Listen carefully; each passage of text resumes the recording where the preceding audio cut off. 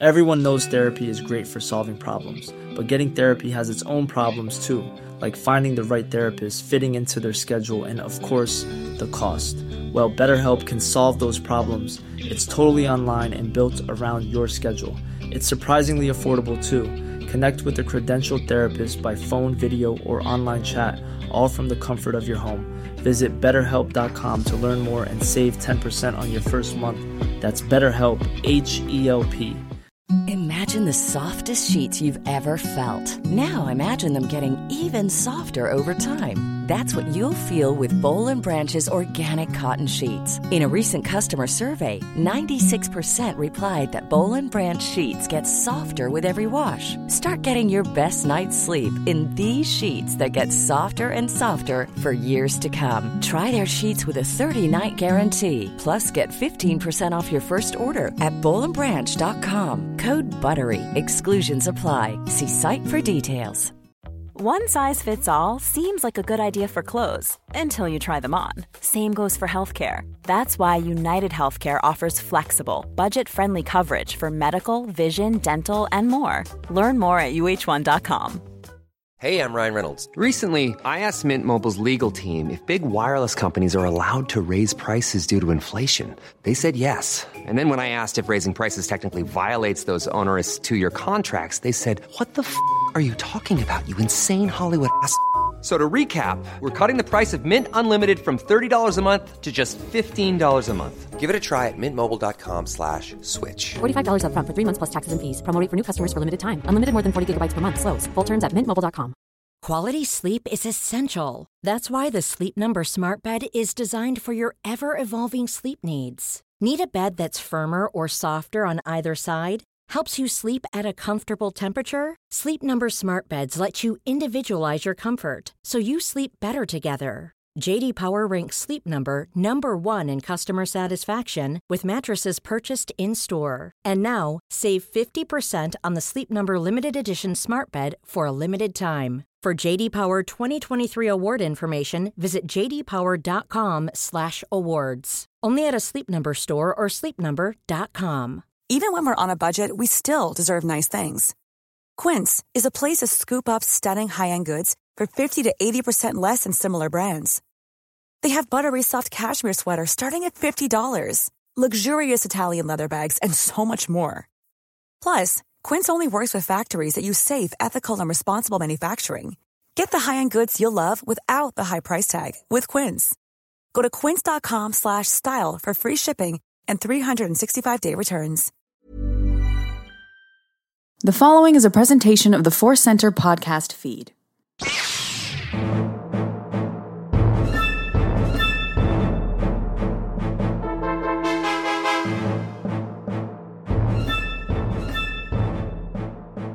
From the center of the galaxy, this is the Force Center podcast feed. I'm Ken Knapsack.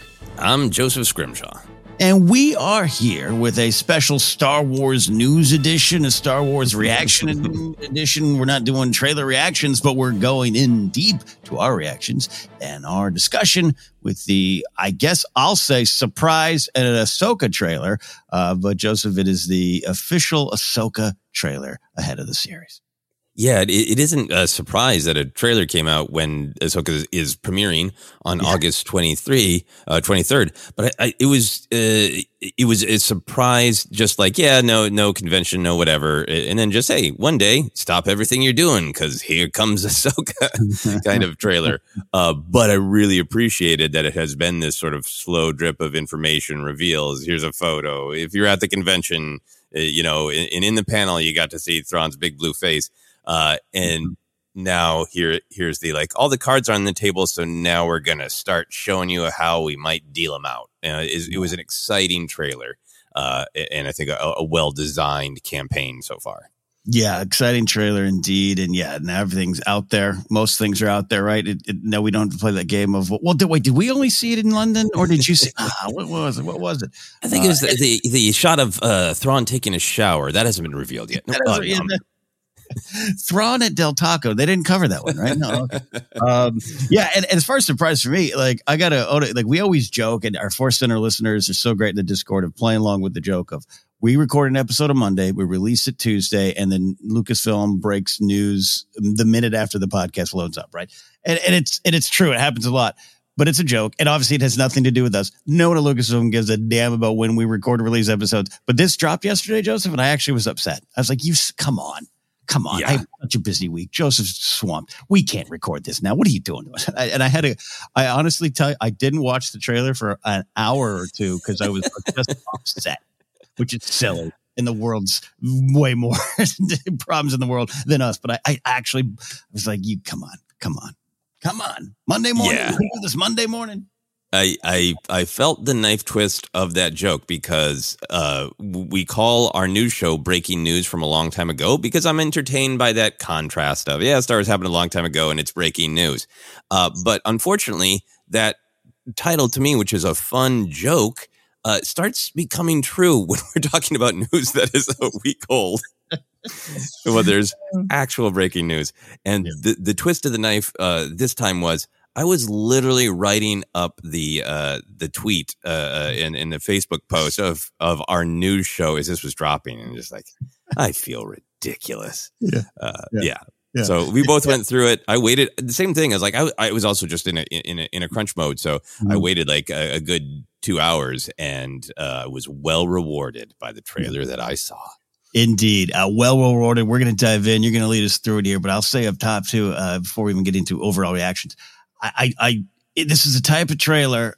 And look, there's never been a bad Star Wars trailer to me because you're excited, right? And excitement drives you through it. But there's just something about this one as we dive into it. But yeah, I've been texting with a lot of friends of ours, the Alden Diaz of Octoradios, Alex Damon, Star Wars Explained, Lauren Romo, the Galactic Podcast. It just kind of ignited us. And a lot of us all have a little bit of that, I don't know, cynical view towards Star Wars discussion right now, where you're just kind of bummed out by the discourse or just everything. And then we're going to fight over Hera's eyes for a week. All that gone. Nothing but excitement and joy. And that's what brings us to this conversation today. I really agree with that. I think it is a needed burst of just joy and excitement and anticipation. And I'm sure there will be some challenged reactions, and I'm very interested to talk about the reaction from lots of different kinds of Star Wars fans, which we'll get into in a moment. But yes, let's dive into our overall reaction, our excitement level. I'm going to start this part of our discussion, Ken, with one word from myself, and then I'm going to pitch the question to you. And the one word I want to start with, I was looking for the word to describe my burst of excitement at the old and the new of this trailer of what's the right noise to capture that? And then I realized the answer is in the trailer itself. The noise I'm looking to make is also the name of one of the characters I'm most excited to see, and that is Yang. That's it. That's one. My overall reaction. Yang. It's the name of a great and bizarre droid voiced by a Doctor Who actor, but it's also a great way to capture my emotions. So that's my starting bid on my overall reaction excitement level is Huyang. How about you? I'll let you. That is a character you love. I love too, but that's one of your favorites. So I'm going to let you have that one. And I'll say this is my overall reaction. I was going to trim my beard yesterday. It was on the schedule, right? It takes some work. And then I looked in the mirror and I went, I kind of look like the now, unfortunately, late, great Ray Stevenson as Baylan Skoll. I'm keeping this beard for a bit. That's my excitement level. The trailer got me, just really pulled me in. And a lot of it has to do with I guess I'll say unsure of what the show really was going to be. We're going to discuss it. Rebels 2.0, blah, blah. So all that, trusting Dave Filoni enough, but also knowing that, hey, it's a different part of his career. He just worked off Mando, Book of Boba Fett, and those have similar but different vibes and things that I love that he's done the past Rebels and Clone Wars. Just what's going on with this, and how does this fit into the big picture? And then this trailer to me, my overall reaction was the trailer kind of said, "Oh no, we are the big picture," and I just kind of got pulled in by this potentially epic Star Wars story. And if does it sound like I'm completely geeking out and losing a sense of normalcy? Yeah, I am. That's how great I thought this trailer was in terms of just Star Wars joy, which we need right now. We do. Yeah, I really felt the same way. I think the trailer, and we'll see if the show is the same as the trailer, is this interesting balancing act where in some ways it is the ultimate, to put it from a slightly negative filter, the ultimate homework show where I think we're in this time in our culture where people both love interconnected stories, which are extremely rewarding if you're in it and you already know everything, but that people who are kind of only partially in go like, how many episodes of what do I need to watch this one? And do I need to see 18 movies to watch this one? And in some ways it is that, because there's a relationship with these characters. And I thought everybody who has been a fan of these characters, a fan of animation, the Clone Wars and Rebels, a fan of Thrawn since the 90s, Heir to the Empire, name check. There are these specific pockets of Star Wars fandom where this is just like, it is your Christmas, 4th of July, whatever birthday, whatever holiday you celebrate, rolled into one. Here you go. That is a huge part of the excitement, is the animation fans, the Thrawn fans, the Rebels fans, the AHSOKA fans getting served a delicious meal on a platter for them. Yeah. But I also thought, I took this trailer made me take this huge step back and go, forget Clone Wars exists, forget Rebels exists, forget Heir to the Empire, forget Timothy Zahn ever hit one key on a keyboard. Yeah. This trailer gave me this huge sense of classic original trilogy vibes. Not that there isn't a ton of prequel stuff and building off Clone Wars stuff and different vibes and all that. And I'm not coming at this from a point of original trilogy vibes are the correct vibes at all. I'm just responding to kind of what I grew up with. And I saw this trailer from the filter of, imagine if this was brand new and I didn't know these characters. And all I knew was Return of the Jedi ended. And then a few years later, there's this cool Jedi lady who was trained by Darth Vader before he fell to the dark side, but she walked away from him. And now there's some creepy blue guy who wants to bring the Empire back, and Mon Mothma's going to deal with it. And there are a bunch of people running around wearing those, cool rebel outfits that General Madine had, and a new dark threat is rising, and there are lightsaber fights and ship battles, and they're just bleeping wars in the stars. It gave me not just the feel of kind of some of the classic just Star Wars lightsaber fights, weird mystical places, ship battles. Aliens is the main characters, a Mandalorian woman who fights with a lightsaber. It just feels to me like it's kind of approachable from the outside if you've been away from Star Wars for a while. I love that we've explored different territories and different tones and textures. I think that's really needed. I think that happened with Kenobi. Definitely happened with Andor. I think it's been happening with Mandalorian. This kind of feels, in some ways, back to classic, back to lightsaber fights, ship battles, thrills, emotions, family, Star Wars. I give you Force Center well said for that. Down to shots of a fleet in space, ships. Yeah, I feel your vibe on that. The OT vibe or just the Star Wars vibe. And I think this trailer does pass the test of, what do you have to know? Well, maybe nothing.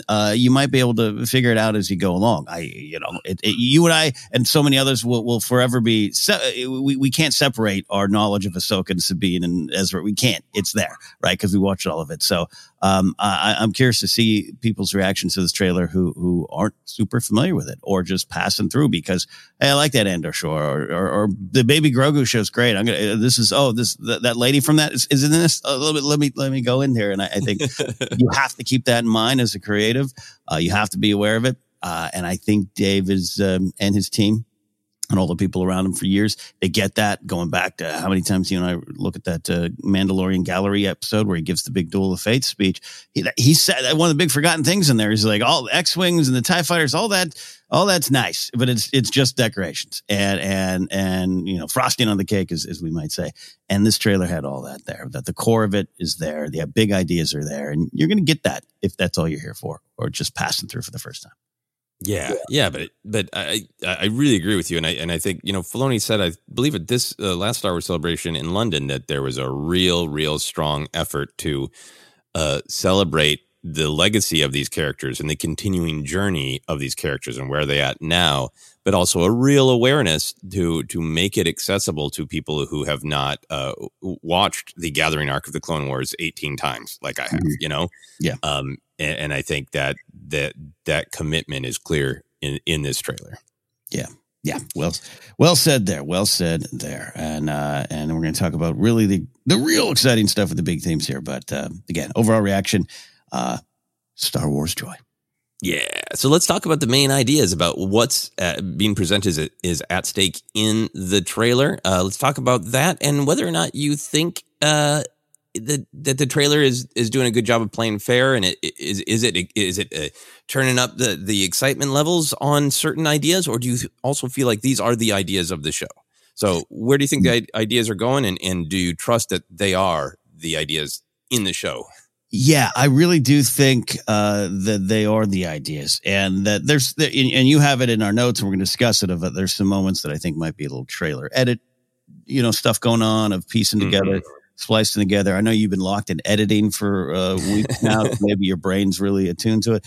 There's that there, but there's something. This is something you had said a long time ago here in the show that I think still holds true. Of no piece of Star Wars marketing in this modern era has lied or tricked you on what the show is about, right? The themes are there. This is why we get so excited about themes.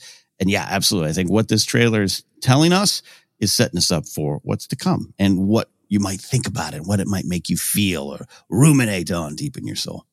Yeah. I love that. And I agree. I think because for me, the themes are in this trailer are what's at stake for the characters that we left off on in their various journeys, and also really dealing with the state of the galaxy in this time period. And so much has been made of the Mandoverse era. I think, people have been saying Mandoverse. I think it's really going to start shifting to us describing these connected shows in terms of this is the New Republic era, because I think that was front and center as well. So all the ideas in the trailer seem like, yeah, that's what's at stake. So I trust this trailer. With that in mind, let's get into some of the big ideas. I think for me, and we often, I think, get locked onto the same ideas, but then have different headlines for what they are. So I'm curious to see our contrasting headlines. Here's my overly dramatic headline for the main idea. I think there are a couple ideas in the trailer, but for me, the main one is the soul of Ahsoka Tano. I thought that there was, of course, the show called Ahsoka is going to deal with Ahsoka's journey, but what is her journey? I think that there still is the possibility of lots of timeline shenanigans. I don't trust that everything that we're seeing is in clearly. Even this trailer is indicating that time has passed, that there had been an even deeper relationship in time spent between Ahsoka and Sabine, and now we're catching up after that was fractured in some way. There's still lots of Ahsoka's timeline we haven't dealt with. We'll talk about the Inquisitor, but maybe that happened, many, many years ago from this. Ahsoka ages well. Sorry, Obi-Wan. But I think there's so much in the trailer that reminds us of where she's been, and then is putting a question on, well, who is she now? As a teen and a young adult, which we got to see in the Clone Wars and to a lesser extent in Rebels, to me, Ahsoka was defined by her compassion and her desire for connection. She made friendships quickly and easily. She was interested in other people and their lives. She felt this strong clarion call of what it means to be a Jedi is to just help people. Don't ever let other people down. I think she's a powerful and compelling character all by herself, but what was powerful about her in the Clone Wars was she was this contrast with Anakin, where they both had this just huge heart and this huge compassion, but Anakin's compassion turned into fear, and Ahsoka's didn't. She was stronger than that. And now she's being presented in this trailer is somebody who is a loner who doesn't want to talk about or think about her past, down to the point of just saying, I'm not here to talk about my past, who seems to take pride in her ability to walk away from people. That interaction with Sabine is obviously deeper, and it's about Sabine too, but it really felt to me that it was about Ahsoka's soul of like, yeah, I walked away from my master. I walked away from the Jedi Order. I can walk away from anything if I need to. And this interesting idea of a Jedi should be selfless. A Jedi should focus only on the mission that they are committed to or they called to. But there can be not a literal dark side to that, but a coldness. And I think that is what's being shown is Ahsoka's not falling to the dark side, but is she falling into this trap of loneliness, isolation, obsession with only the mission and the goal, or can she let people back in? Not only is that well said, I think you've described me in the last 3 or 4 years. And my ability to just like walk away from TV shows and lifelong friendships because of dumb things they've done. I'm out of here. And I really love it because you're already connecting this to things that are personal, which is why I think we love hanging around these parts. I'll let you continue. I'm sure you have more themes, but I'm absolutely enjoying how you're phrasing this, the soul of Ahsoka, because this is the Ahsoka show. And we're going to answer and talk about some questions about Rebels and Rebels characters. And I think they're very important to the show. The Sabine stuff is what a lot of people are talking about. Oh, wait till I start talking about Baylan Skoll and Shin Hati. I'm pulled in by those characters more than I thought. But this is the trailer of Ahsoka Tano. And that's a great place to start. Yeah, absolutely. So is that what you felt like was the main idea, or did you phrase it differently, pick up on a different strand? Phrased it differently is a good way to look at it, or just it all filters maybe back up to what you're saying, the soul of Ahsoka, and what's going on with her and how her journey affects all these characters. All these characters are important. I don't want any Sabine fans out there to be angry at me, but this is Ahsoka. It says Ahsoka on the title. But because of that, so I pulled out a couple big themes that we can dive in. Please go for it. I put down the actions of a Jedi, which is a lot of what you're talking about with Ahsoka. And what makes them? Is it the title or the deeds? We're going to get into the Baylan Skoll quotes. We're going to get into what we know about Ahsoka or what Ahsoka is saying in this trailer. Even the moment with Sabine, there's a lot of questions about, is she suddenly Force sensitive? I don't think so. I'm intrigued by something like that, but we got the moment of lightsaber out, which we already had known was coming. And then, you have no power. It's just, what makes a Jedi? And we have a character, Baylan Skoll, who I think is coming from a similar starting point as Ahsoka in terms of the Jedi Order. And what are you doing with that now? And out of that flows the ideas. Abandonment is big. We got Sabine just out and out saying it like, hey, Master, you ditched me. Ahsoka's owning it, saying it. Or like you're saying it. I'm not saying you're saying this exactly. Almost a sense of misplaced pride, which is maybe me again at parties post-COVID. Well, if I could interject just really quick, because I think you're putting your finger on something really great that ties back to Ahsoka's appearance in season 2 of The Mandalorian in her issues with Grogu. Right. If she is somebody who is saying Anakin was one of the greatest Jedi ever, the most compassionate, and he fell because connection is so dangerous that she is, Yoda's speech in Revenge of the Sith about, you should be able to let go of everything you love, which is so well intentioned by the Jedi. I love the idea of misplaced pride where Ahsoka's like, watch me drop anyone and anything at any time. I'll stand. If you're telling me your sob story about your life and how much you you need a hug, I'll walk the bleep away right now. And it's good because a Jedi needs to do that, because if they don't, look what happened to Anakin. Yeah, no, I'm glad you brought that up too, because she has that. I walked away from Anakin line, And does she have guilt for this? I'm sure at some point is like you're saying, like, no, that's what I'm supposed to do. Or maybe, is she trying to convince herself of that? And then the question of, if I stayed, does he fall? It's like a what if YouTube video playing in AHSOKA's brain. If I stayed, what would have happened? But I also needed to be me. To me, that moment of her walking away, one of the big whys that pulls me in as a fan is she became herself. But now she's having to define that. That's being challenged. And I'm no Jedi, but yet there's the title of the Jedi over my episode. Not that she's aware of the episode for Mando. So I love all that stuff. Yeah, I think it's huge. And filling out that out a little bit more. Just one of the other themes is this. And it's already been talked about in some of the interviews. So I'm trying to play fair myself by just discussing what's in the trailer. But what you're talking about here, it's not just abandonment of Sabine or I abandoned Anakin, but did I abandon my way? Did I abandon the Jedi Order? Did I abandon my title? Did I abandon my duty? This is about a return to the cause. We know I've been flying solo for a while. I've had a studio apartment. And now I might have to get roommates. And you and I talked about the big theme of this is a post-COVID story. I don't feel Dave sat down to write a post-COVID story in a big literal sense, but it's hard to not connect it to what a lot of us are experiencing of, all right, we took this big pause. And in that pause, some of us learned to bake bread, but most of us learned who we are now, learned who we want around us, what causes we believe in, what causes we are therefore less. And now as things start to merge, by the way, COVID's still there. Friends of ours just been battling it there. But the world is, I'll never say it's back to normal because I believe in the new normal is okay because you want to pursue change and progress and being a better version of yourself. But what does that mean? And I find it harder to go to parties or text back friends. AHSOKA's in the same boat of I don't know if I want to text Sabine anymore.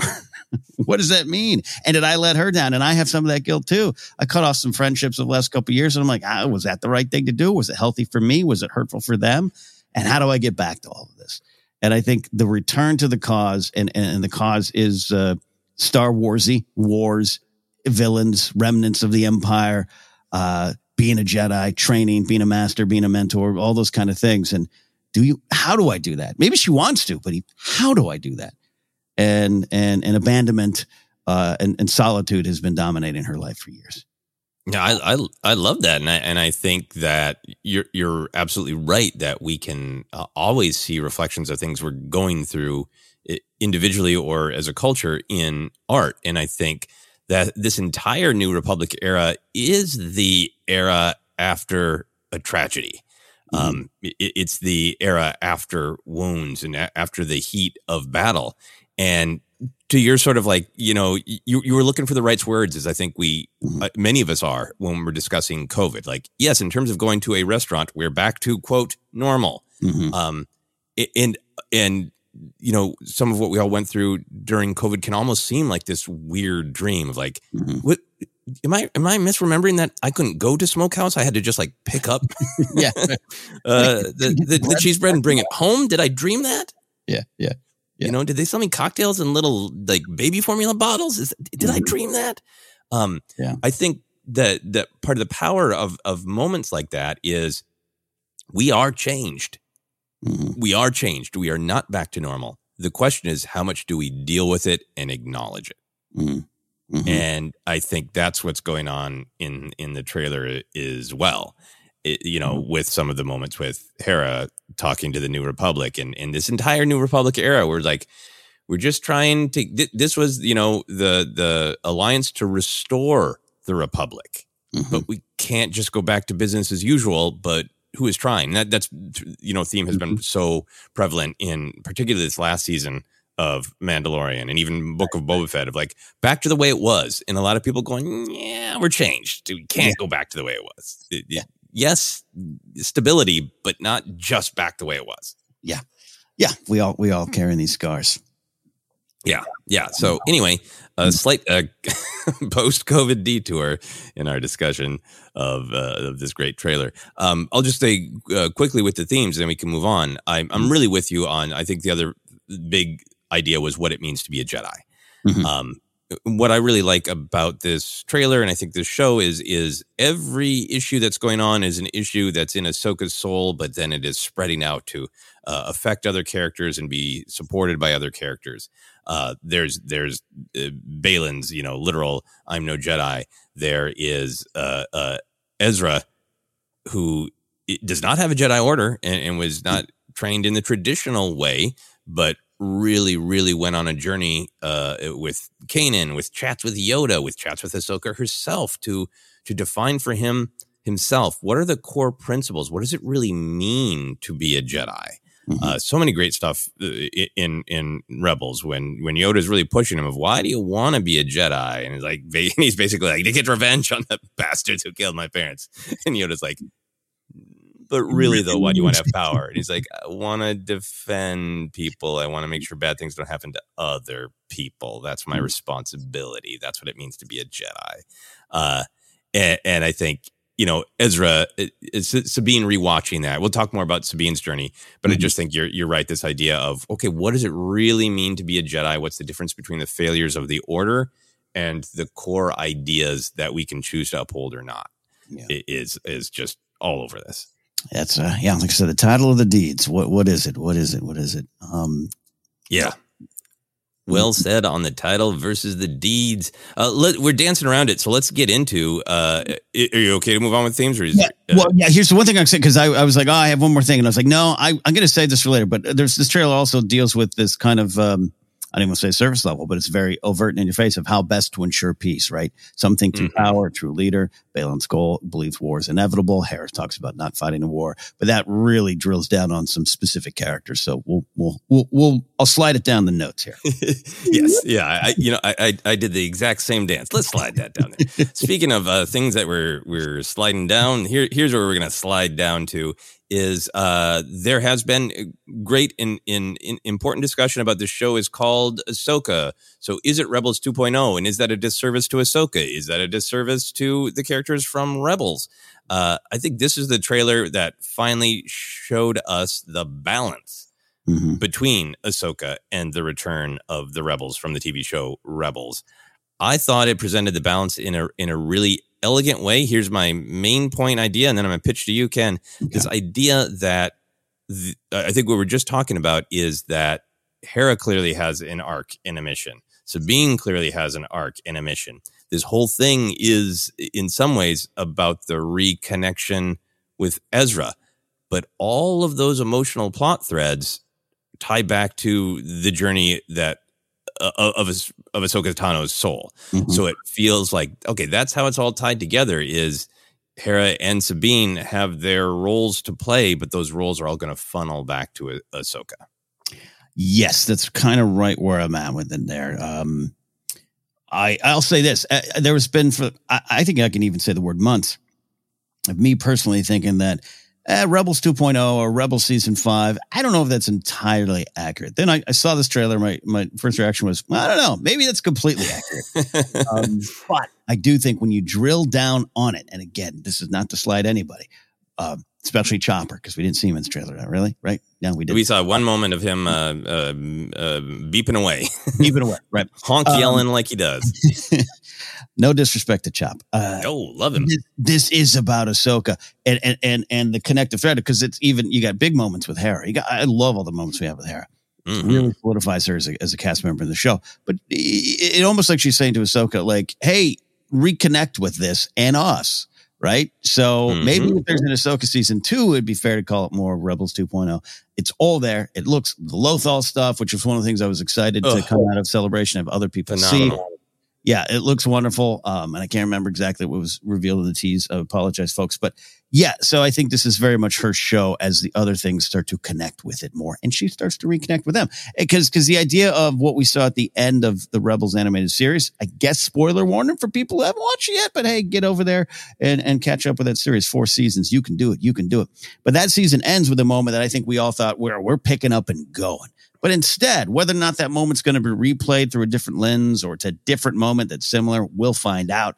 I think Dave's got a handle on his own content there. But it's not pick up and go, right?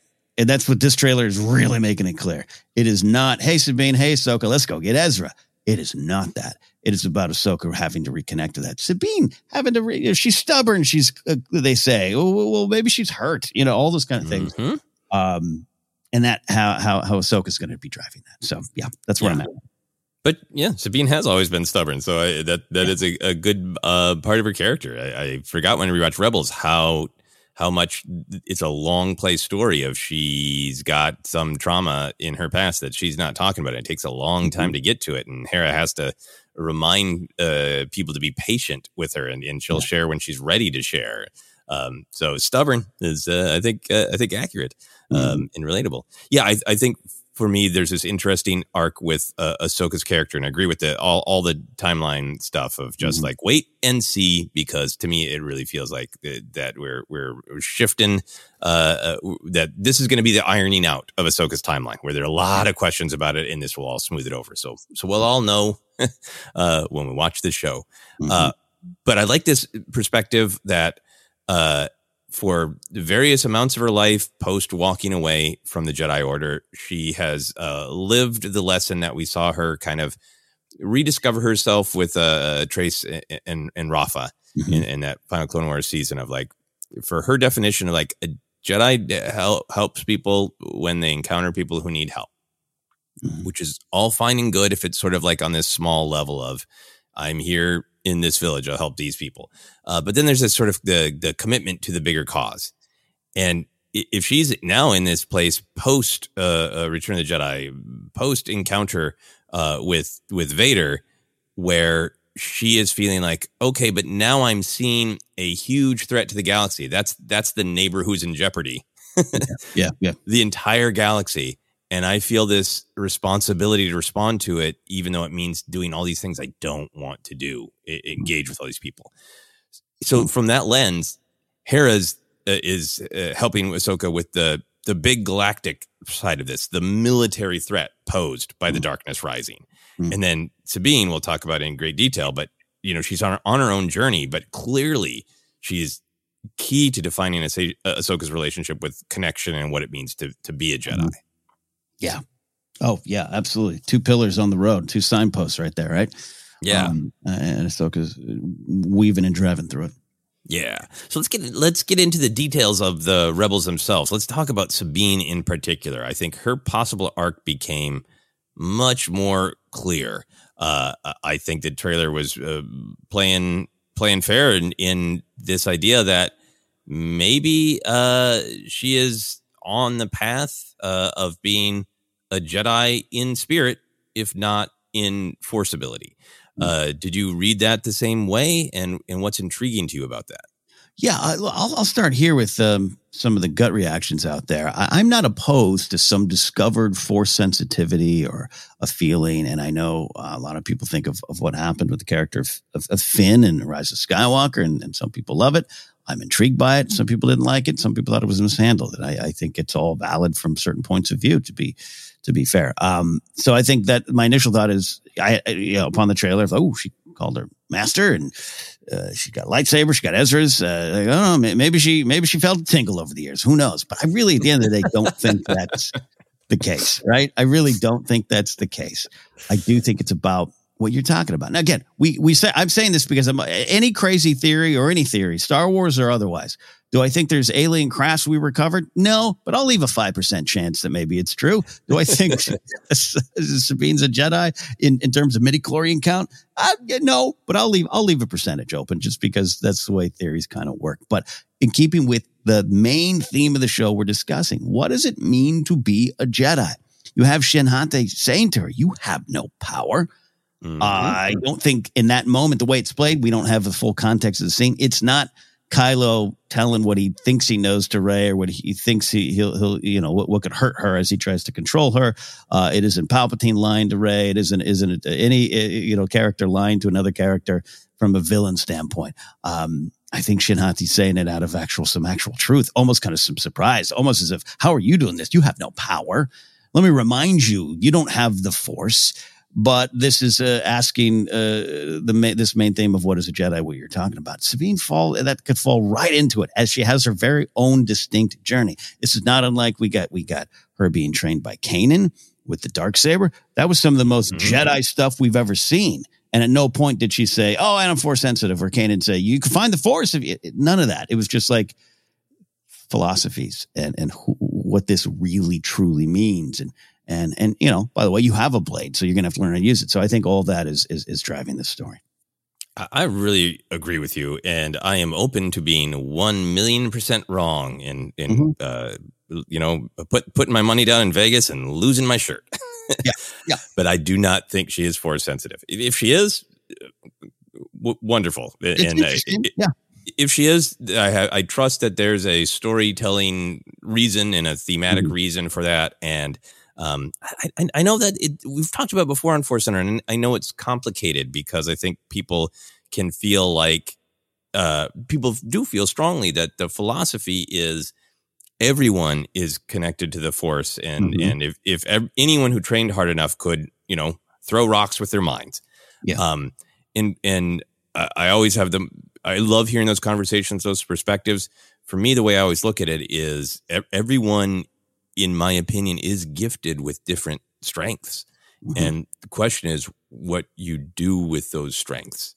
And I think we all connected through the Force. The Star Wars characters are all connected to the Force because the Force is a reality, whether you feel the tingle or not. Yes. As you said.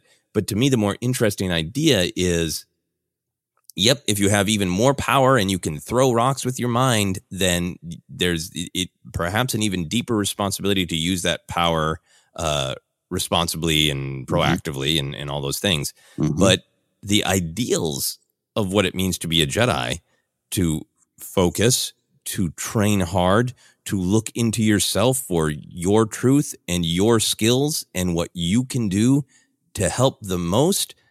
Being a Jedi is a code. It's a way of life, a way of interacting with yourself and others. And it has deep ties to the Mandalorian culture, which also has all of those things, a code, a way of life, a way of interacting with yourself and others. And I'm really fascinated by this idea that Ahsoka's wrestling with what it means to be a Jedi.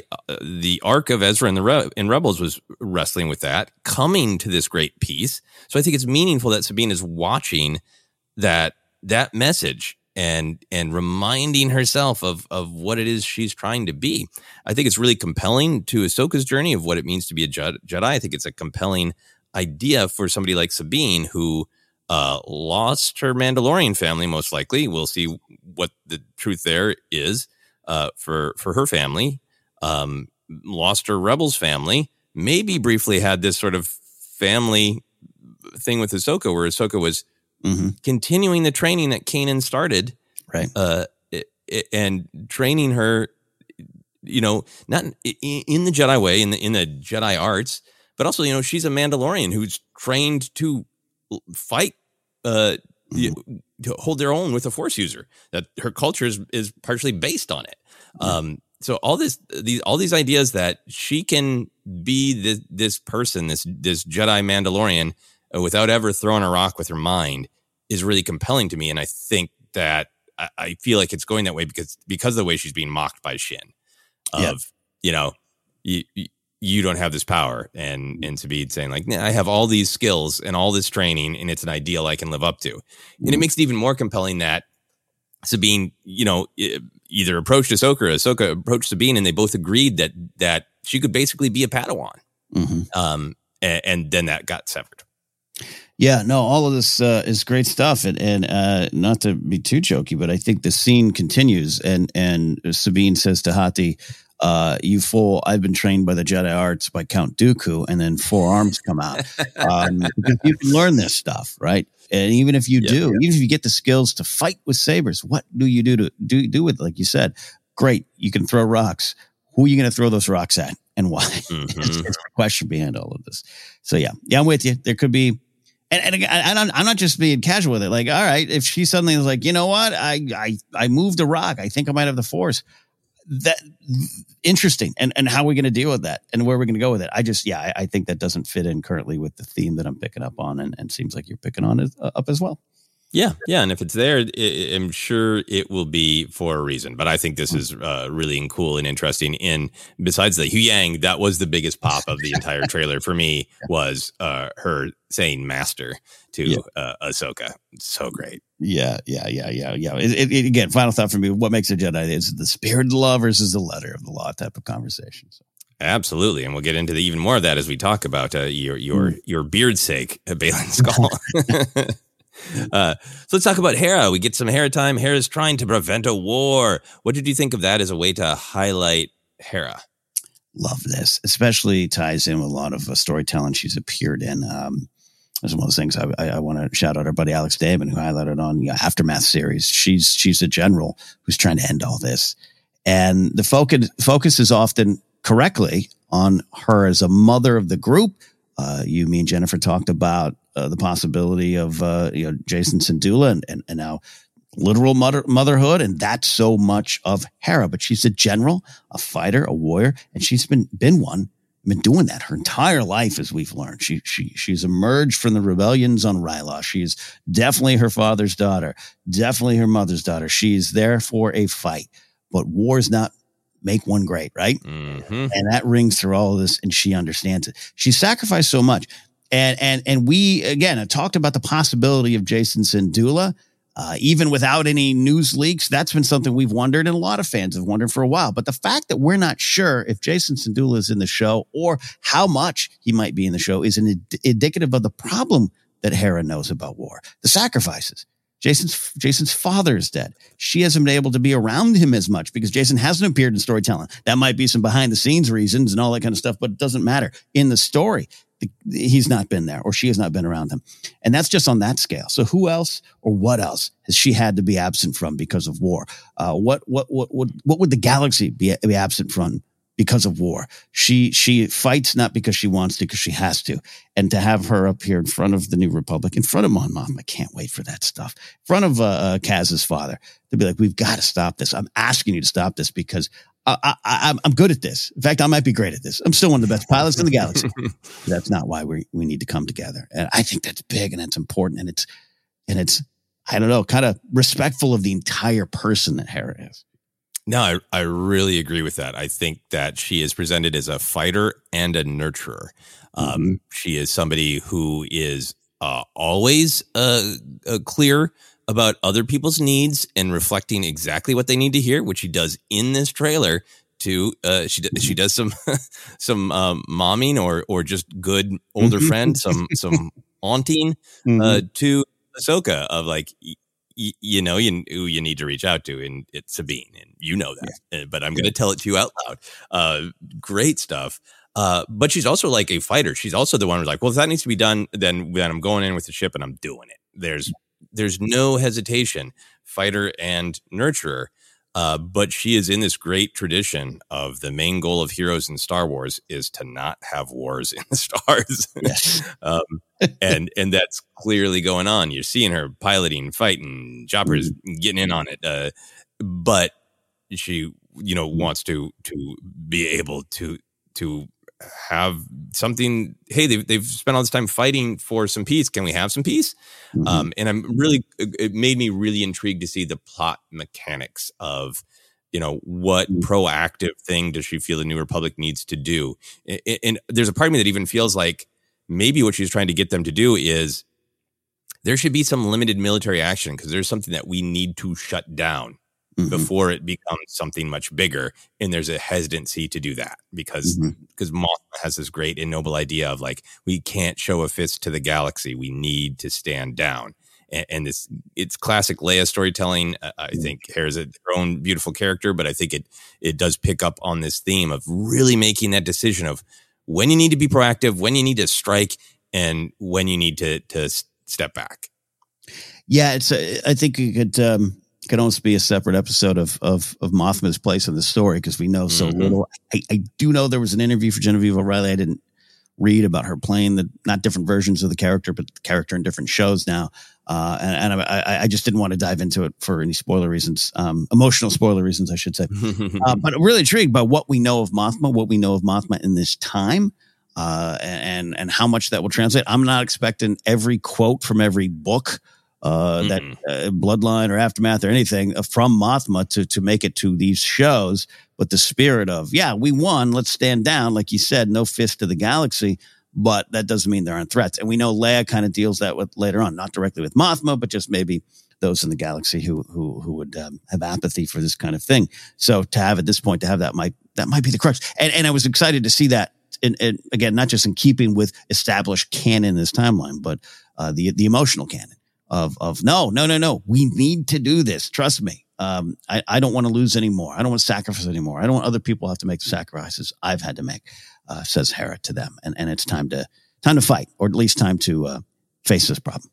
Yeah, face the problem, make it go away before it gets bigger.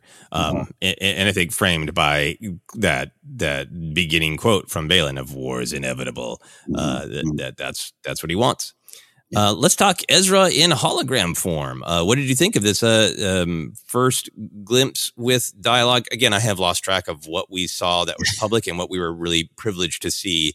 The expanded Ahsoka trailer with additional stuff. I'm pretty sure everybody saw hologram Ezra, but now hologram Ezra talks in this trailer. So what did you think, and what are your hopes for him in the series? Yeah, despite anything that may have been out there before, this is the biggest chunk, and I really like it. I even kind of left this part of my notes somewhat blank because I just want to feel it out. I like it. I like the sound. There was a zoomed in photo I saw online that was like, oh wow, they nailed it. I don't need it to be exact replica of what we saw in animation, but I was like, no, it looks good.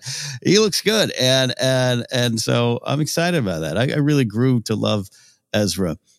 He was a little bit of a challenge for me at the beginning of Rebels, and moved past that fast. Is I think some of the best kind of heavy, kind of thoughtful stuff comes from his character or is around his character in Star Wars. And in terms of hopes for the series, though, I will say this is why I left a little blank. I don't know how much I want him to factor into this story. I don't know how much he will. If that hologram, which might be based around or very similar to some of his final recordings, in the Rebel series, is that something Sabine goes to draw upon constantly? Not that I only want Ezra to appear as a hologram, a tiny hologram in the series, and there's no guarantee of a second season, right? Especially with the, state of the business right now as it is with the labor stuff going on. So I do want it to see Ezra, but that he's more of right now to me, a guiding light for Sabine, especially. I don't know if that's how high on the task chart for Ahsoka. She's got other things, the Thrawn of it all, but Ezra's tied to that. So what is her relationship with Ezra? So my hopes are that he's involved. He definitely matters, but I don't know if I'm expecting him week to week at all. Yeah. My expectations are set to let's find out in terms of the quantity of Ezra. I have no expectations. The hologram I thought was great because it did capture his look, and it really captured his sound. I love seeing different interpretations of the character. I'm so excited for Hezra. I combined Hera and Ezra to Hezra. I'm not shipping them. That's not. It was just. I thought you said Ezra, and we were singing Better Than Ezra songs from the '90s, and I love it. I just said Hezra because I got too excited because I was thinking about Hera and Ezra at the same time. But a great star in his name, Hezra. I really like Hera, and Mary Elizabeth Winstead is Hera, and it's not a criticism, but her voice is it's a little different, I think that's I love Alden Ehrenreich as Han Solo. The voice is pitched a little bit different, just naturally as a human than Harrison Ford. So like it's not a make or break for me, but this hologram was like, damn, that's Ezra in voice. Yeah. Yes. Loved it. Yeah. With you on that. So I'm hoping, I'm not even hoping. My expectations are wide open. I think it could be he's in half of this. They find him in episode 3. He could be in 1 or 2 episodes. He could be in it as little as 1 or 2 scenes. It could be a hologram, and he could be in the last episode. The only Ezra super big hope I have is if they do find him this season, I want to see him changed, which I expect he will be. Yeah. But I think there's kind of been this like, okay, well, where exactly did he and Thrawn go? Where is Purgletown? Where is Purgatory? Right. But this huge question for me is, if they do find him, obviously whatever problem situation that Ezra and Thrawn ended up in when they landed wherever the Purgles were taking them, Thrawn has rebounded from. Mm-hmm. Has Ezra? Is Ezra on Thrawn's ship in a cage? Is he a wandering nomad, being a Jedi in a far away, bizarre to him world, trying to get back for years and years? So are we going to meet like older nomad Zen Jedi with an eye patch? Yeah. Or is it, almost going to be, this awful Echo-like story where he's hanging in a ship being experimented on? Like, there's huge questions of who he is when we find him again.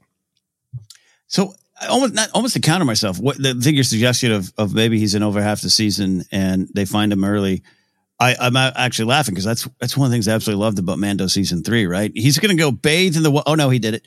And you kind of get over that big plot hump, right? The search for Ezra. And then you can deal with what that means once you find him and what it means to the theme and the big thesis statements of the show. And that's intriguing to me as well. I think part of it is I'm so intrigued by all the other characters they presented in this show that, hear me out here, almost like I don't need Ezra, which I do. And I want Ezra fans to get mad at me. Just like I don't even need Thrawn. I don't want Thrawn fans to get mad at me. Like they're like, yeah. To me, it's like, yeah. We'll find him. I want to find out what's going on with Hera Sabine and Baylan Skoll. And that's a good thing to me, where you have a deep roster of talent on this team right now. And that just slip into sports, but you can win a lot of championships with a deep roster. And I'm excited about that. So the fact that I have a little bit of a blank slate for me on Ezra just means I'm going to be surprised and fulfilled by whatever they give me with that character.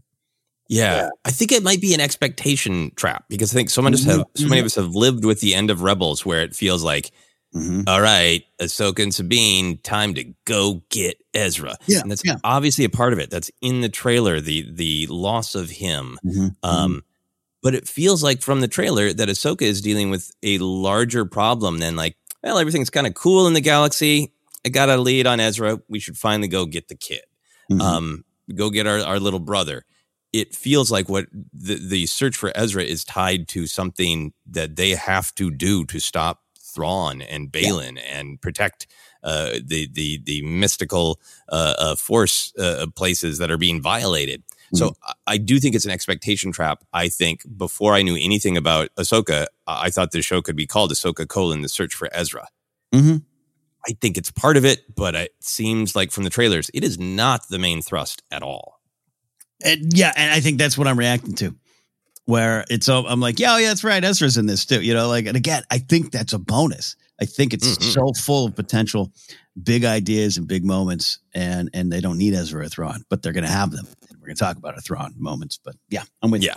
Yeah. So people were also thrilled to see the droid paying homage to the Kenner R2-D2. Do you think Chopper is jealous that all the talk is centered on that new droid? He's in that like ship, right? The New Republic on the Lothal Highway. Chopper cut the brakes on that ship. And that's going to be an entire episode. Chopper's Big Day Out Part 2, where he goes and gets revenge on this droid.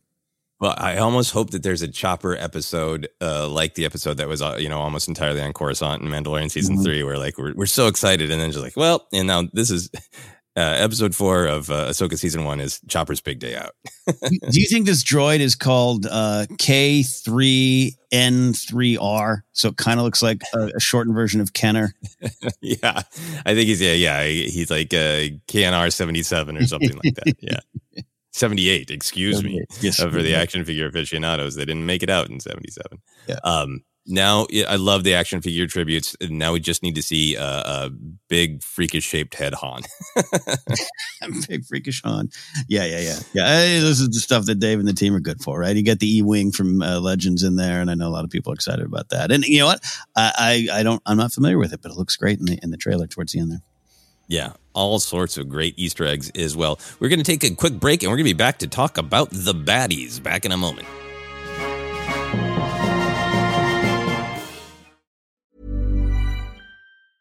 A lot can happen in 3 years, like a chatbot may be your new best friend. But what won't change? Needing health insurance. United Healthcare Tri-Term Medical Plans, underwritten by Golden Rule Insurance Company, offer flexible, budget-friendly coverage that lasts nearly 3 years in some states. Learn more at uh1.com. Hey, it's Danny Pellegrino from Everything Iconic. Ready to upgrade your style game without blowing your budget? Check out Quince. They've got all the good stuff, shirts and polos, activewear, and fine leather goods, all at 50 to 80% less than other high-end brands. And the best part?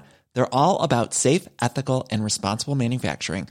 Get that luxury vibe without the luxury price tag. Hit up quince.com/upgrade for free shipping and 365-day returns on your next order. That's quince.com/upgrade. There's never been a faster or easier way to start your weight loss journey than with PlushCare. PlushCare accepts most insurance plans and gives you online access to board-certified physicians who can prescribe FDA-approved weight loss medications like Wegovy and Zepbound for those who qualify. Take charge of your health and speak with a board-certified physician about a weight loss plan that's right for you. Get started today at plushcare.com/weight loss. That's plushcare.com/weight loss. plushcare.com/weight loss. Cool fact, a crocodile can't stick out its tongue. Also, you can get health insurance for a month or just under a year in some states. United Healthcare short-term insurance plans, underwritten by Golden Rule Insurance Company, offer flexible, budget-friendly coverage for you. Learn more at uh1.com. Millions of people have lost weight with personalized plans from Noom. Like Evan, who can't stand salads and still lost 50 pounds. Salads generally for most people are the easy button, right? For me, that wasn't an option. I never really was a salad guy. That's just not who I am. But Noom worked for me. Get your personalized plan today at Noom.com. Real Noom user compensated to provide their story. In 4 weeks, the typical Noom user can expect to lose 1 to 2 pounds per week. Individual results may vary. Hey, Dave. Yeah, Randy. Since we founded Bombas, we've always said our socks, underwear, and T-shirts are super soft. Any new ideas? Maybe sublimely soft. Or disgustingly cozy. Wait, what? I got it. Bombas. Absurdly comfortable essentials for yourself and for those facing homelessness. Because one purchased equals one donated. Wow, did we just write an ad? Yes. Bombas. Big comfort for everyone. Go to bombas.com/ACAST and use code ACAST for 20% off your first purchase.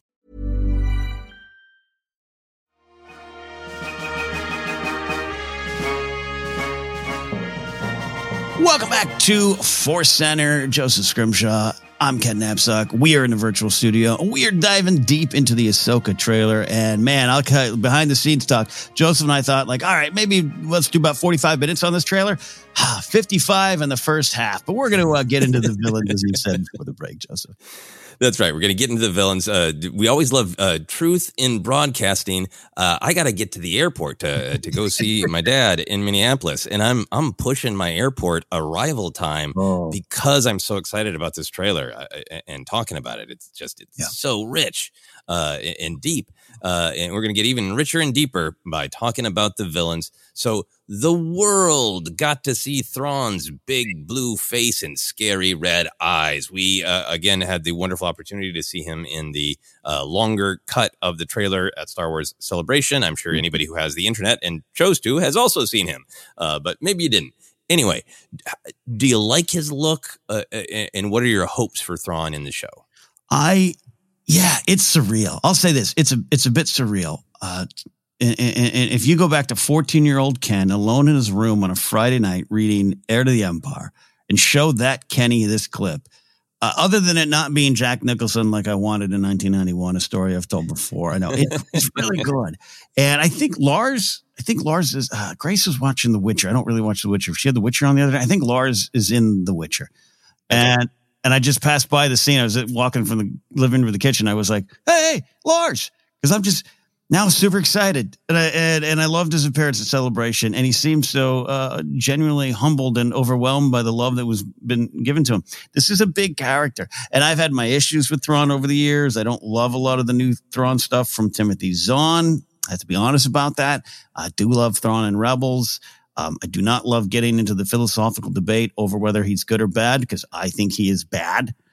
Full stop. Well, all right, maybe an ellipses, but I think he's bad. But that all went away, Joseph, when I saw this, because it's kind of surreal. It's high school Ken's going, oh, Star Wars is still a thing. This Thrawn guys are, I like this. And that's why I think I'm having so much fun with this trailer. Any doubt, any cynicism, any problems I have with the philosophies of Thrawn out the window. Good to see Lars Mikkelsen as Thrawn on screen, and that's great. I can't wait. Yeah, I mean, I got no problem with the philosophy of Thrawn, and people want to debate it. And I liked the first the trilogy of Thrawn, kind of dealing with the Empire. We read the first book in the Thrawn Into Space book, and I enjoyed it. For me, it was just I couldn't keep up with all of those books.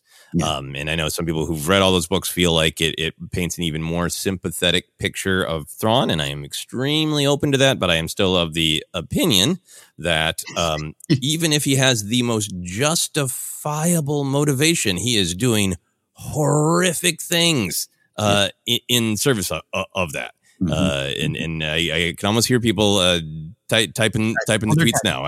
Maybe I'll just read the summary of those books. That will continue to be my opinion. And the reason that I even bother with that is because that's one of the things I'm most excited about is what does Thrawn want in this era?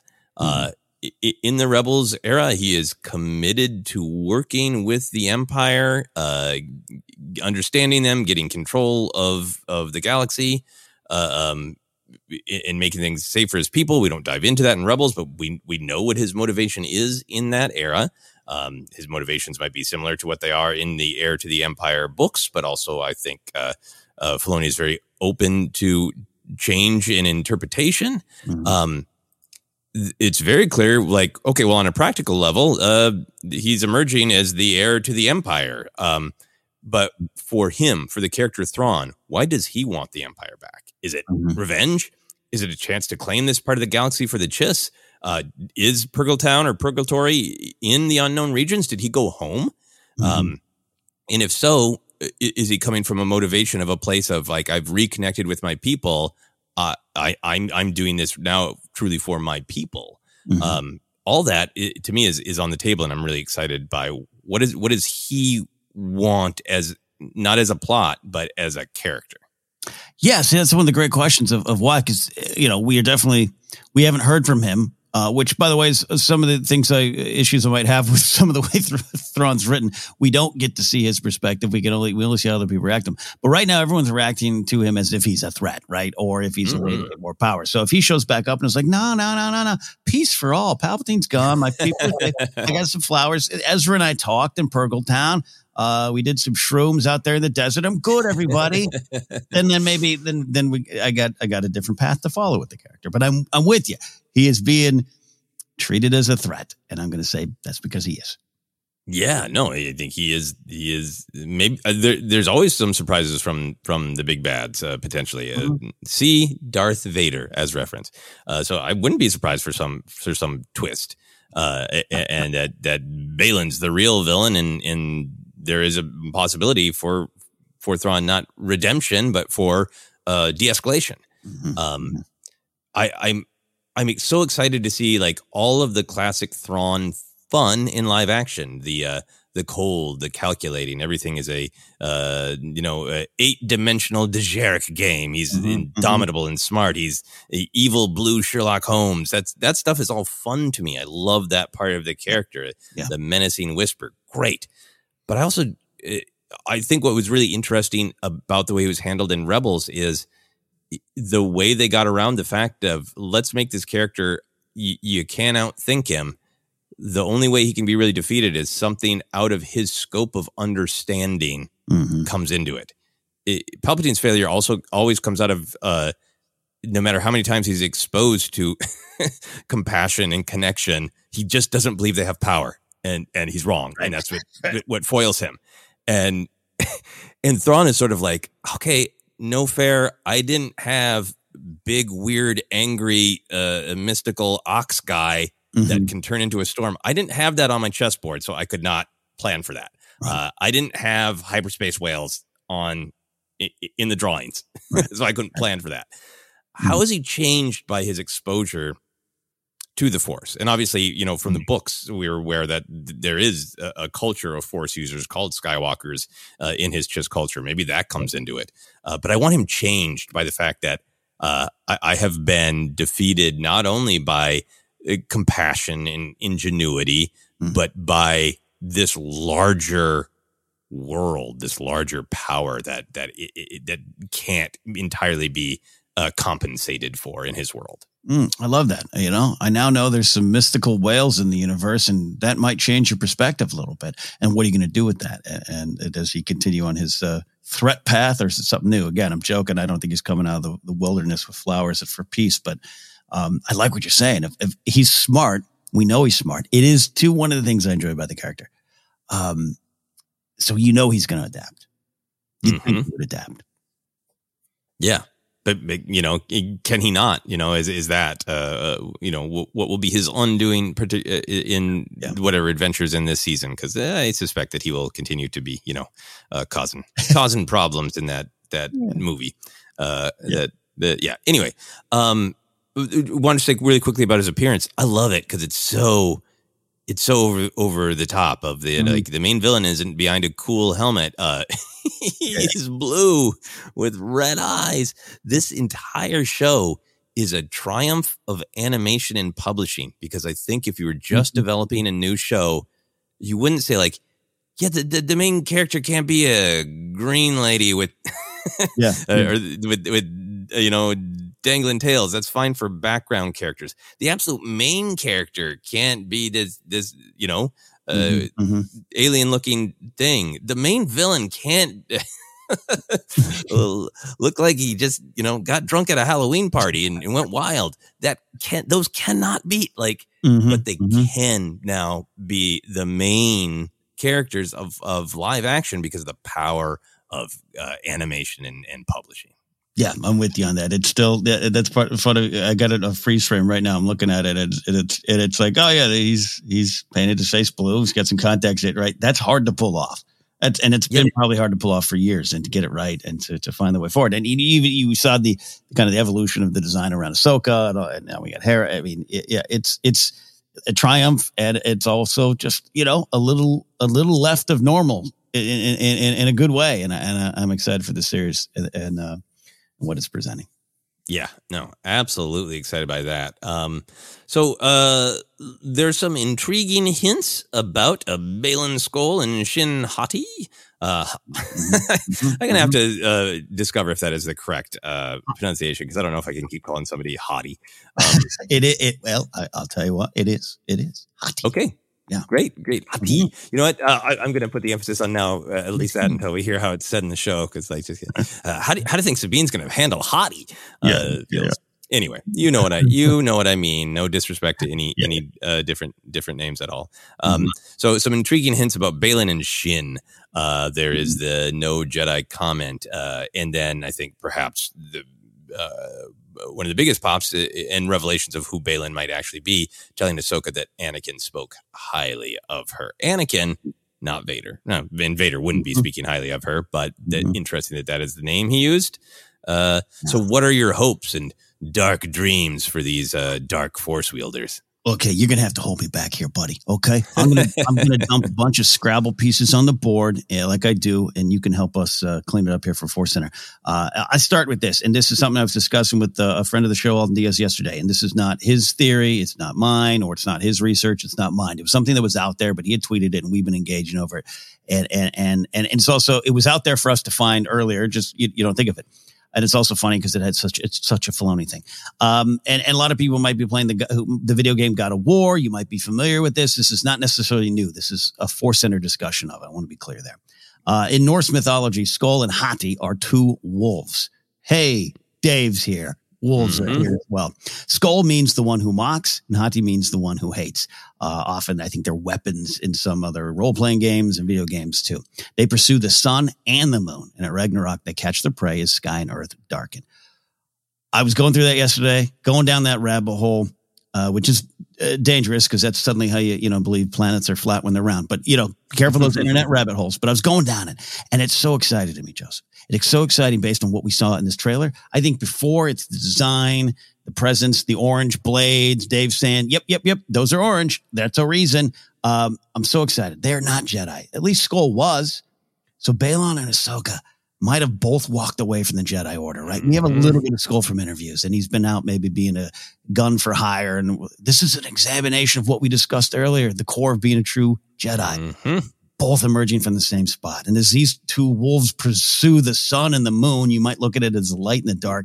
We see them killing New Republic officers. There's also their ship, we believe the ship, shooting at Ahsoka and the Inquisitor. We'll talk about that. So to me, it's possible that they're not just simply affiliated with one team, and seems less of, let's find our new leader, this Thrawn guy, and lead the dark side of the Force victory. Balon Skull says one must destroy in order to create. And even they're partnering with Elsbeth to find Thrawn feels a little different to me now than it had been in previous marketing and advertising. And going back to what some of the big themes of this idea of how to ensure peace, and him saying war is inevitable, and their power. And this is the moment that might be cut differently in the trailer. Harris talking about we can't fight a war, and he's going, no, war is inevitable, but that's how you do this. And to me, he hasn't said this, but that's a little bit of this, like, the Jedi didn't go far enough. That's why I packed my bags and left. If we had gone to our full skill set, we would have won the war, and we would have had peace, and we wouldn't have had this period of darkness. And a pox on them. I'm doing it my way. I left to do it my way. Ahsoka has left and has figured out the best way forward for her, but now she's in a spot where she's figured out again. Two sides of the coin. Man, and this is just me looking at this. Who knows what's in there? I'm open to follow it, but I'm so excited. These two characters have become what I'm most intrigued about in the show. Not because they're cool looking baddies. And I do think they are. I think they're great class. That beard, again, I didn't trim my beard in the trailer yesterday. I love Morgan Elsbeth. I'm intrigued by that character. Is she got some witch powers? We're going to talk about that. But man, Joseph, I'm sorry. That's the Scrabble pieces on the board. I'm so excited about the possibility and how this ties into the main theme of what does it mean to be a Jedi? Yeah. I really love everything you're laying down. Excuse me. I had, read about the wolf connection, and I just had kind of a wait and see, and maybe that's just a service level thing. To me, like the most interesting thing about that sort of that mythology of sort of, to me, chasing the sun and the moon. I have not done the deep reading. I'm just responding to that phrase, but that to me suggests like everything. Yeah. Not just this planet and everything on it, but what we can see in the sky. Everything that we can see, we will chase and we will own. The idea of chasing it can also suggest that it sounds powerful, but it also sounds like a metaphor for you're just running around the planet chasing something you can never have as you circle around. So lots of fun ways to interpret that. Who knows if that myth meant a lot to people, or Filoni was just like, wolves. He always thinks deeper, but there's nothing wrong with surface aesthetics and putting your own, personality and soul and print on things. And the wolves are part of that for Filoni. So I love, several of your Scrabble layers. I think the biggest one for me is I love the clarity that it seems like that Balin was a Jedi. If he knew Ahsoka, or if he knew Anakin and had reason to chat casually with him, so that meant that would imply that he walked away and went somewhere else in order to return with an orangish blade and a new apprentice. That is so compelling to me. I think it is along the Dooku lines, along the Pong Krell lines, along the Anakin and Tarkin conversation in Clone Wars of like, if we just go farther, we could just shut this all down. That is fascinating to me because there's always this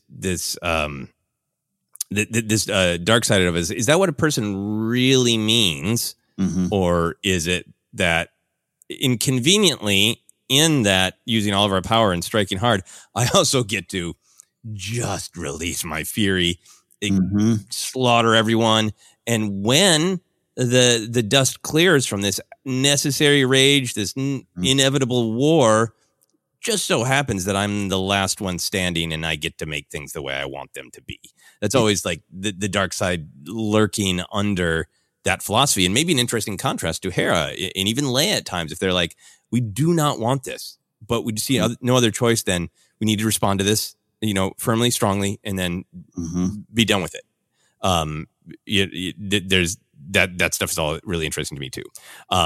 Also, I think Baylan bringing up Anakin is great for Baylan context, for Jedi context, but also like in the mission to be to make this show exciting to people who have not watched every episode of Clone Wars and Rebels.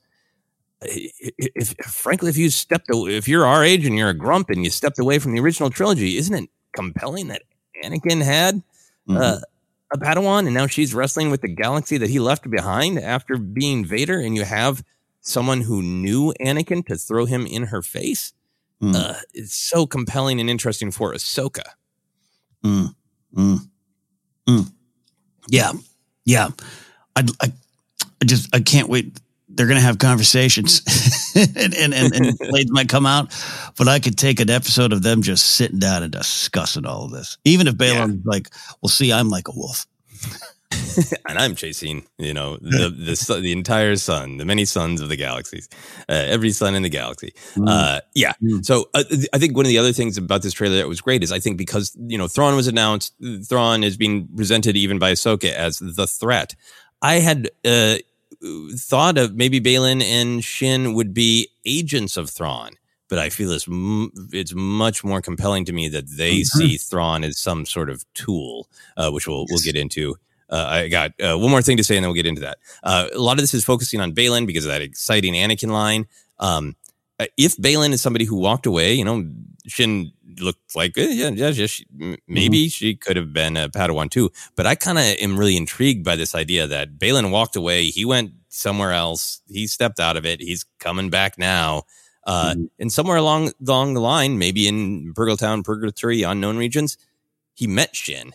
And Shin is his apprentice to mirror Ahsoka and Sabine's relationship and the relationship that Ahsoka had with Anakin, and the fact that just on a real practical level, and I don't think there's anything wrong with this because it's all underpinned by the ideas and the themes. The surface is fun. It's what one of the things that it's the thing that draws us to Star Wars, and then we get rewarded by the depth. But just on a great action figure level. Mean old cool beard dude to fight Ahsoka. New mirror apprentice to fight Sabine. Yeah. It's awesome. It's surface level classic great lightsabers and fighting. It's awesome. Yeah, well, and you're right. When we say surface, that's not an insult. It's right there for you to enjoy. And in a series that might be answering this question of what does it mean to be a Jedi, to have two who think they have a handle on it, but maybe one needs to learn more and one realizes she is learning more. And then you got the apprentices dealing with the fallout. And again, we talked about that with Sabine of it all. It makes me intrigued about the Shin as a character even more. Like you said, that this isn't a backseat for her. What is she learning? What does she think? Where does she end up?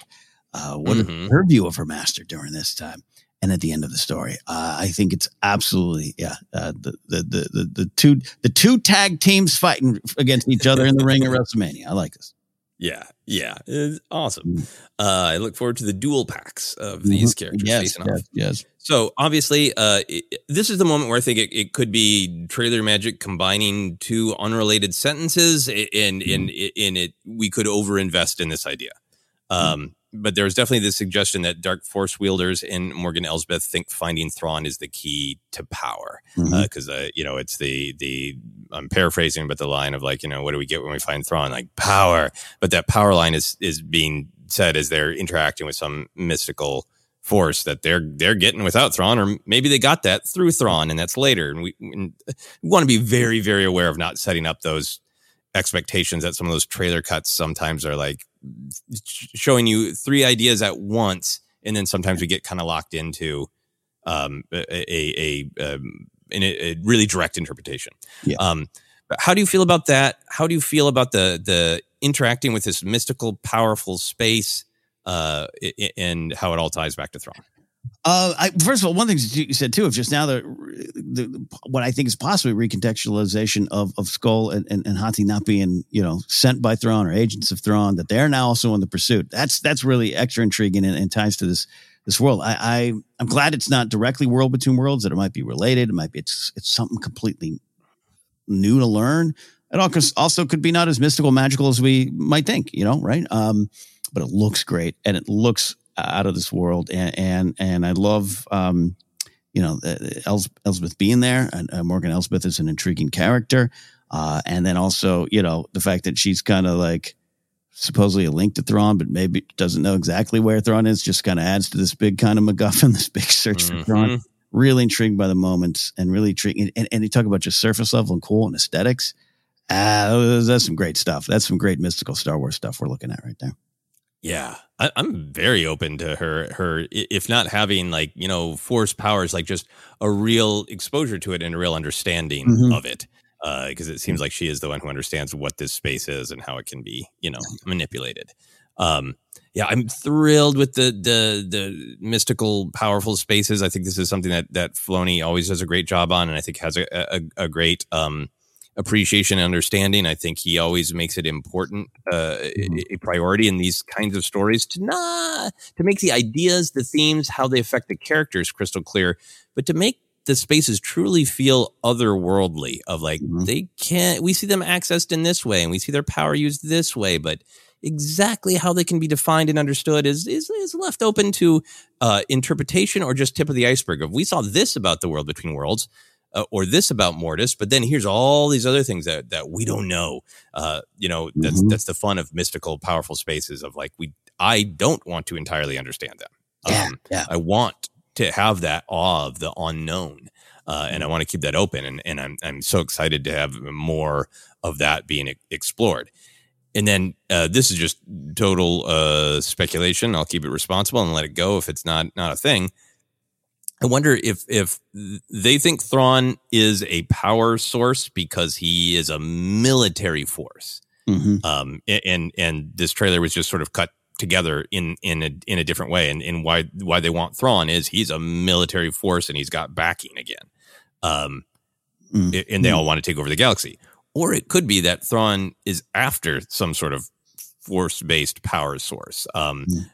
This is me really spinning off and speculating, probably irresponsibly, but I like the idea that Thrawn being bested by the Force is looking to control and understand this weapon. And is he looking for or has locked down spaces, mystical spaces that he sees not as is just another piece on the board to be weaponized.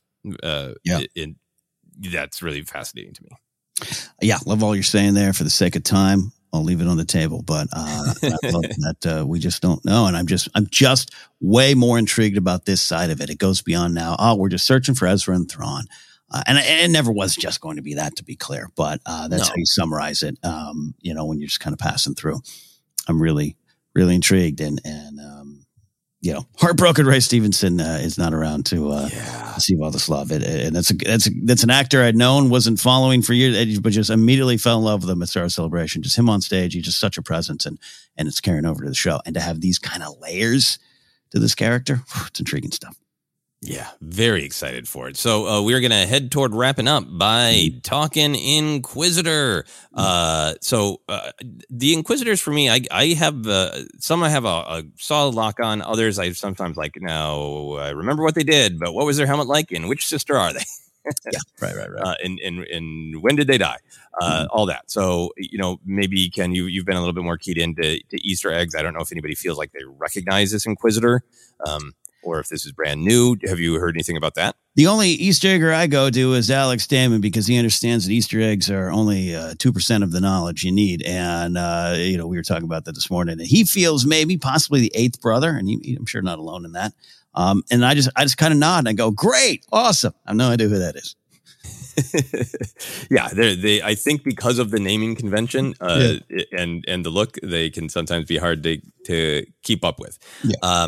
So I think there's this possibility that this is a flashback to an era when we don't spend all the time with Ahsoka. During Rebels, she's off having other adventures, but she does look like she's wearing some of kind of her wandering nomad garb that we've seen her in the Mandalorian era. So maybe not. This is clearly jumping around in the timeline, even post Return of the Jedi. So it could be a flashback. It could be that Inquisitors are still lurking this long after the Empire's end. What are your hopes out of another spinning blade Inquisitor? Well, my hope is that we actually see him fly away with it like a helicopter, and then we see it in live action, and that a lot of Andor fans and only Andor fans are going to be confused by what they're watching. Anyways, I think I flashback, and you and I are using that term because that's the only thing I can use to describe it. But just being the story set in another time, right? And I think that's what you're meaning by that, and I want to be clear about that.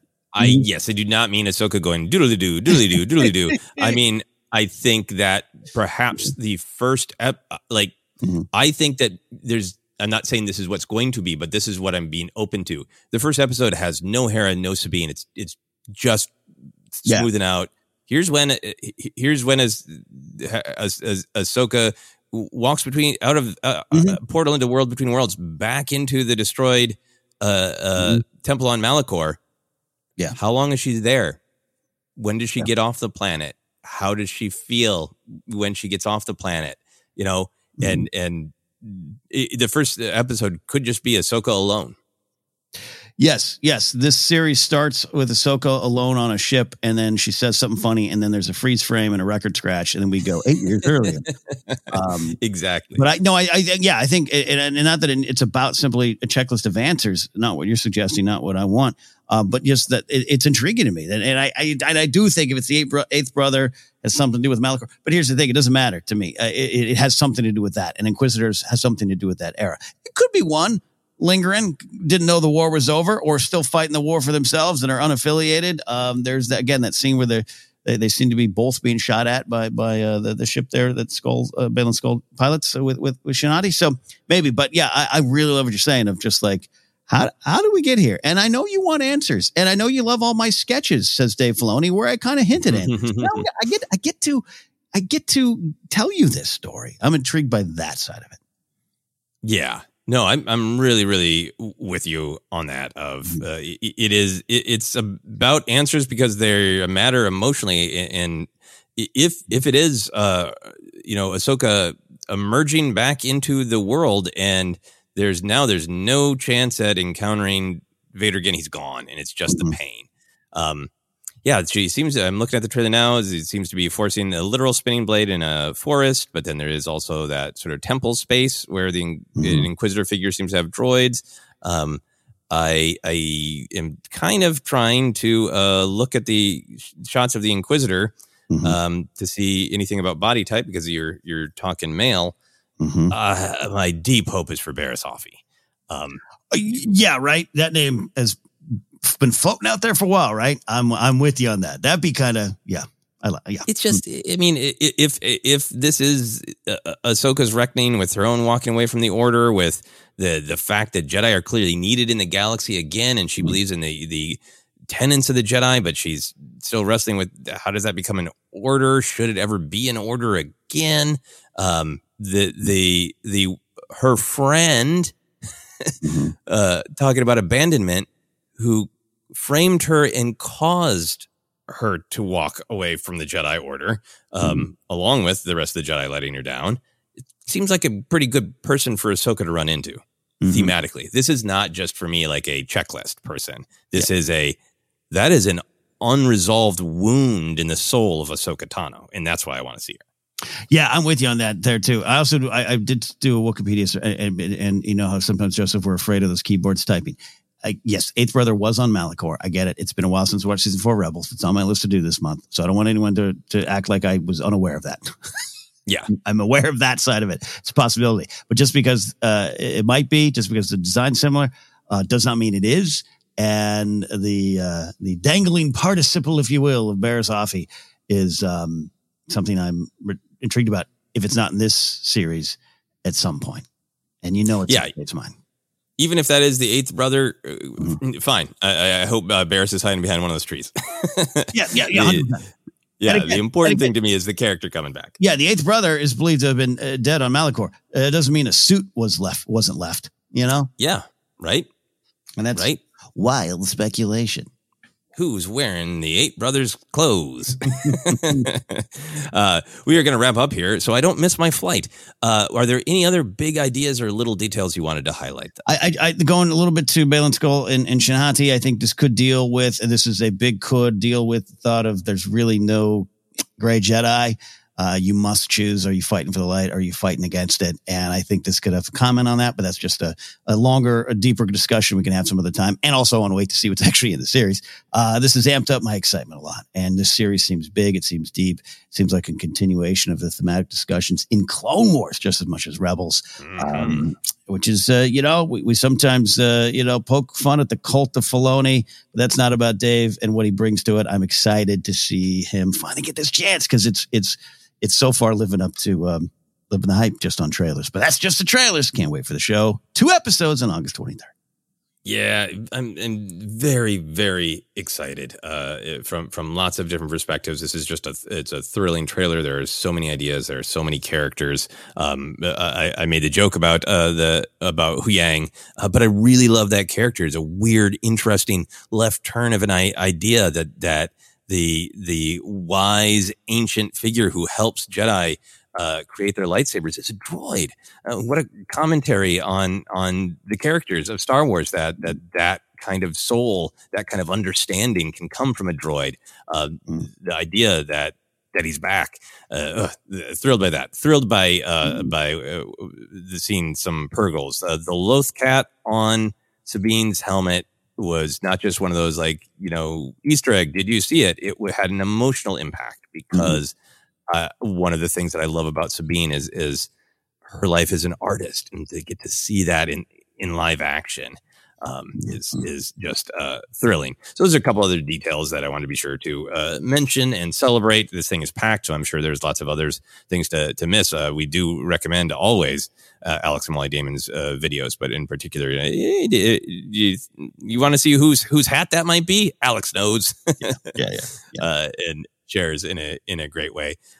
Final thing for me is I will just say a little bit of what I said at the top is, Filoni is somebody who has said in interviews, when he went to his Clone Wars interview, he just thought this will be cool. I won't get the job, but then I'll get to dress up as Plo Koon and go see Revenge of the Sith and, tell my friends that I had a meeting with George Lucas. He's a fan, but he's also somebody deeply committed to telling these stories, honoring what has happened in the past, the big themes, and putting a personal stamp on it as well. So it feels like art that is coming from individuals, humans.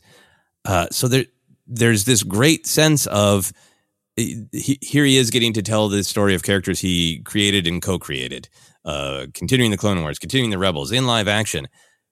But there's also this sense of this is a kid who grew up with the original trilogy. And it's like, I get to show how the battle continued after Return of the Jedi, and really sinking his teeth into that spirit. And that's thrilling.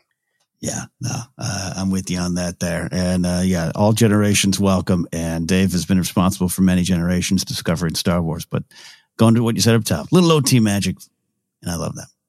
Yeah, absolutely. So that's it. Ken, you want to take us home? I do. We are the Force Center podcast feed. Thanks for listening. If you just discovered us here, we go a little bit deeper. We look at things not from a different angle that other people don't, just from our angle and what it means to us. And I hope you enjoy it. We can be found on Twitter at Force Center Pod. We are now on Threads at Force Center Pod as well. Instagram, Facebook page is Force Center Podcast on YouTube. Subscribe over there. You don't want to miss Jennifer Landa's Jedi Beats the YouTube edition is coming July 17th. First episode will be dropping. You can support us directly at patreon.com/4center. Top tiers get access to some new merch that's there as well. So check it out. Check it out. Follow me at Ken Napzok and KenNapzok.com. Joseph, where can they follow you to the airport?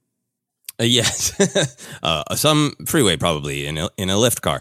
But then you can follow me on social media, Threads in particular. Come join me on Threads, because that looks like it might be the viable one. At Joseph Scrimshaw is my handle everywhere. More to come. Thank you all so much. That's it for this week. For AHSOKA, for Balin Skull, for everyone, this was 4Center.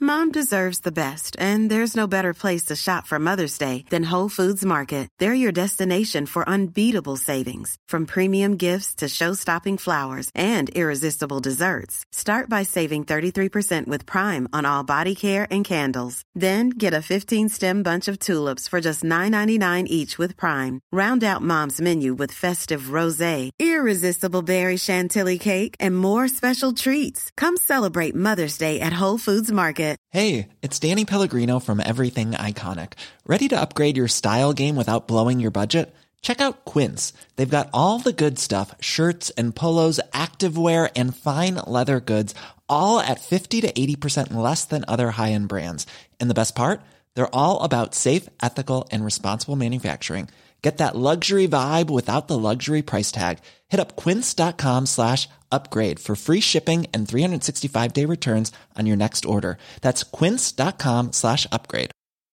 Hi, I'm Daniel, founder of Pretty Litter. Did you know cats tend to hide symptoms of sickness and pain? I learned this the hard way after losing my cat, Gingy. So I created Pretty Litter, a health monitoring litter that helps detect early signs of illness by changing colors, saving you money and potentially your cat's life. Pretty Litter is veterinarian developed, and it's the easiest way to keep tabs on your fur baby's health right at home. Go to prettylitter.com and use code ACAST for 20% off your first order and a free cat toy. Terms and conditions apply. See site for details. Mom deserves the best, and there's no better place to shop for Mother's Day than Whole Foods Market. They're your destination for unbeatable savings, from premium gifts to show-stopping flowers and irresistible desserts. Start by saving 33% with Prime on all body care and candles. Then get a 15-stem bunch of tulips for just $9.99 each with Prime. Round out Mom's menu with festive rosé, irresistible berry chantilly cake, and more special treats. Come celebrate Mother's Day at Whole Foods Market.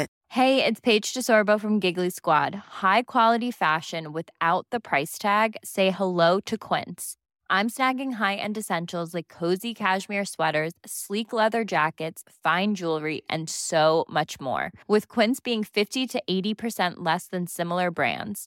And they partner with factories that prioritize safe, ethical, and responsible manufacturing. I love that. Luxury quality within reach. Go to quince.com/style to get free shipping and 365-day returns on your next order. Quince.com/style.